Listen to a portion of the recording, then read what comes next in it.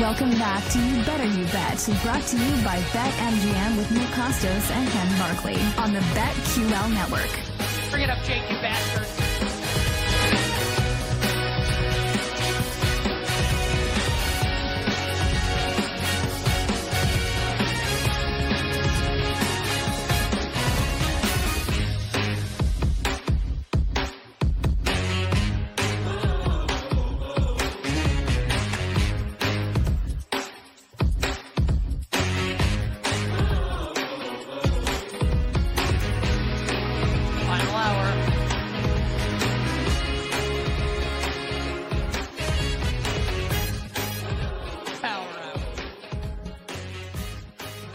You bet on the BetQL network.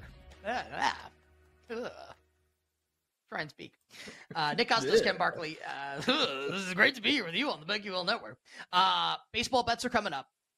We will give you our NFL preseason bets for tomorrow. Both Ken and I are off. We'll give you our bets for the FedEx St. Jude Championship coming up this weekend in golf.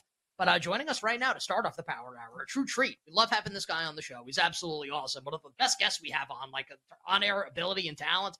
He's absolutely tremendous. And that is our good friend Jason Sobel, who does awesome work for our friends over at SiriusXM PGA Tour Radio and also for the Action Network. He is on Twitter at Jason Sobel TAN, and he joins us to talk the St. Jude, which is the start of the FedEx Cup playoffs here. It's the convoluted PGA rules. It's a 70 golfer no-cut event. But it's not necessarily like the top 40 advance. It's like the FedEx Cup scoring, which is convoluted and it doesn't make a lot of sense to the layperson. But Jason's here to help us make sense of it and to figure out some good bets to make in this particular tournament at TPC Southwind in Memphis. Jason, welcome back to the show. It's Nick and Ken, my friend. How you doing? We appreciate you. I'm doing well. Thanks so much, as always, for the great intro. At some point, I'm going to give you some winning bets. I can't wait to hear what the intro is going to be like after that. So, Jason, just give us an idea. First of all, Jason, are you at this tournament? Our producer said you were at a tournament. Are you in Memphis right now? I am, yes. Give us some of the scuttlebutt on the ground. Like, what are you hearing? I mean, this doesn't have to be like juicy, like, oh, this guy's hurt, so bet against him or something. I saw a video clip of Scheffler and Rory were trying out new putters yesterday. That was like a hot topic or whatever. Like anything that you're seeing, hearing there on site of the tournament. The scuttlebutt on the ground right now is that the ground is muddy. The ground is wet. We had some torrential rain come through this area. And it's been a rainy season, I guess, here in Memphis. I'd only come once a year, so I don't know too much about the Memphis weather and what it's been like. But apparently it's been the rainy season for a while now, and we've got a lot of rain coming in. So this is going to be a very soft golf course, at least for the next couple of days. Rory presumed that they would play lift clean in place for at least Thursday's opening round and probably Friday's second round as well. More rain is expected coming in tomorrow morning. And usually when Rory suggests that they'll play lift clean in place, he's got a lot of influence around. So that's probably going to happen. So I would look at, I don't know if that necessarily changes the way we're necessarily looking at the prognostications this week and who we're betting on. But on a 7,200-yard golf course, a little more than 7,200. Might play the longer hitters just a little bit because they can bomb it and essentially hit more fairways. It's not firm. It's not going to run off the fairways. So maybe give them a little bit more of an edge. But quite frankly, as I say all the time, if you're on the PGA Tour, you're either a long hitter off the tee or you're a really long hitter off the tee. If you're a short hitter off the tee, you're not in the field this week. You're not on the PGA Tour. You're back home trying to win money off your buddies because you don't exist in professional golf these days. love that. So, Jason, given that this is now the FedEx Cup playoffs, it's like a little different from tournaments that we normally handicap. Does that change the way, like, your handicapping process at all? No, not really. I would say, though, that the top of the board, you mentioned Scotty Scheffler, you mentioned Rory McIlroy, and Jon Rahm. The three of them will play together over the first two rounds. They are the top three on the FedEx Cup points list right now. And Rory pointed out that last year, there was a cut here. There was 125 players, previously only 70, as you mentioned this week. Last year, he missed the cut. Went and played well in the second event in Delaware last year, and then won the Tour Championship.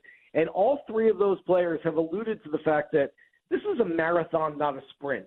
And they're looking more ahead to 2 weeks from now, the Tour Championship, trying to win the season-long FedEx Cup, as opposed to going out and winning this week. And so I was probably going to fade those guys at their single-digit numbers this week anyway, but based on what they said over the last couple of days, they are each fades for me because, quite frankly, I think they're limping into this one. They don't want to peak too early. Doesn't mean that, look, Scotty Scheffler finishes top 5 pretty much every week anyway, so Scotty can come out and say, yeah, I'm just going to kind of ease my way into the playoffs and only finish in third place 2 shots back.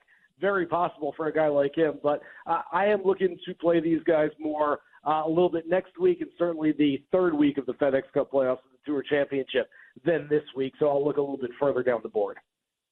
So, Jason, that kind of gives us an idea as to your strategy. So, okay, like Rory, Rahm, Scheffler maybe can play very well, maybe won't necessarily peak this week and end up winning the tournament. So that kind of tells me maybe that second tier, which is, I mean, in this kind of a tournament, the second tier is like multiple major championship winners, obviously the best golfers in the world. I'm going to guess some of your golfers are in that tier, that kind of 15 to 30 to 1 range.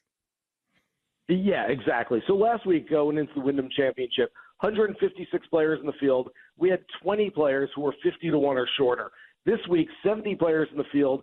I counted on Monday morning 25 players or shorter, and I think it's actually grown a little bit based on the book. It might be up to 27, 28 by now. So there are a lot of players in that top to mid-tier that we're looking at, and I would love to find a name for you. And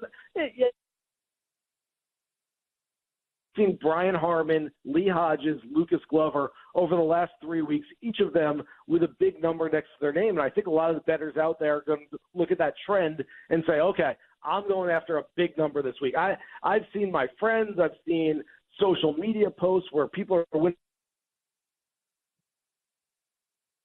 I think we're having. Hey, Jason, do us a favor. Jake, just grab the phone. Just pick the phone up and just ask Jason, like when you get like a 10 count from Jason, just make sure that the line is stable. Jason's a pro. He'll be back with us momentarily here on the show to give us bets for the FedEx. You guys did like an hour on this yesterday, right? You, Tyler, and the con man. Yeah. Yeah. Jeremy approached it from the DFS standpoint. Tyler kind of approached it kind of like he and I have two unique approaches. Like he kind of looks at like statistics, like a type of golfer. So someone who's good at this, someone who's good at this, someone who's good at this.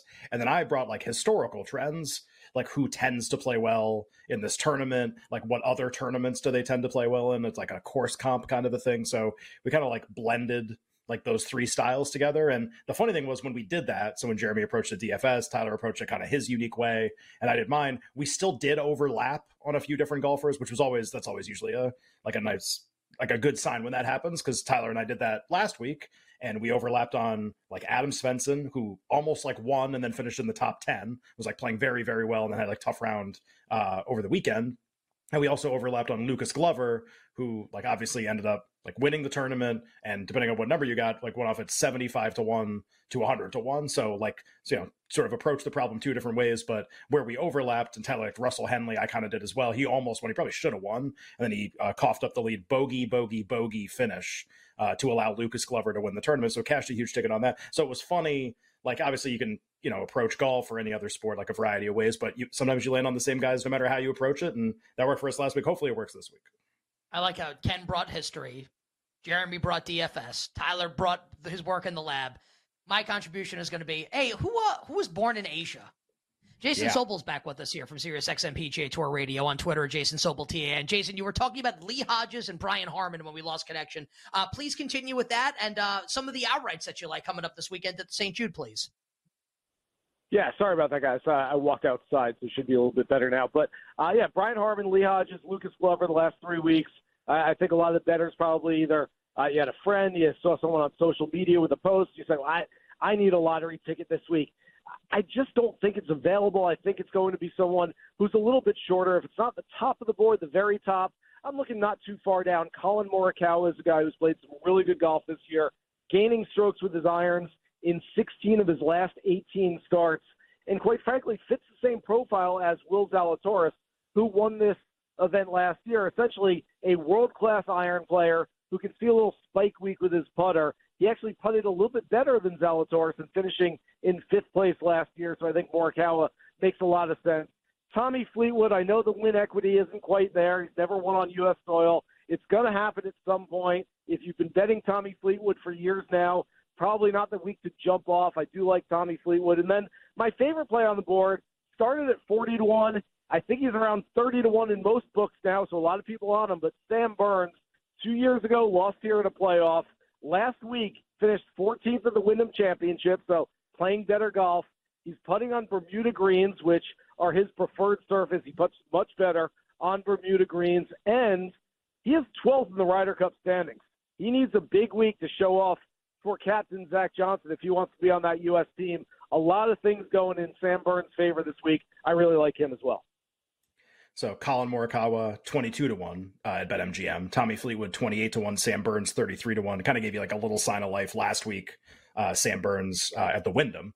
I don't think he ended up finishing in the top 10, but played pretty well, was in the mix kind of for a top 30, top 40 finish. Jason, we talked about this a little bit. We did some golf segments on Tuesday. Two players are going to be in this event coming off of wins. And I always think this is something like, talk about like the mental aspect of sports, or like us as fans when we think about an athlete's mindset. So Lucas Glover, who like has been around forever, has won on tour, but like it's been a while. He wins last week and he's been playing awesome. So he's coming off a win. And the assumption is going to be like maybe a letdown. And then Brian Harmon, I think this is his first tournament since winning the Open, and he's in this tournament. And I'm sure somebody will look at that and be like, man, how is he going to like show up with the same effort? Like, he just won a major. Like, it's like the most outstanding moment of his career. So like Harmon and Glover, obviously two totally different tournaments that they won. Is there anything to that? Or are these guys such pros that like the next tournament, the next week, it's just kind of back to the grind again? Well, I think it's two different situations. So I look at Brian Harmon as, this guy's a career grinder. He's been on the PGA Tour for a long time now. This is a guy who loves going out there and just competing and playing his best golf.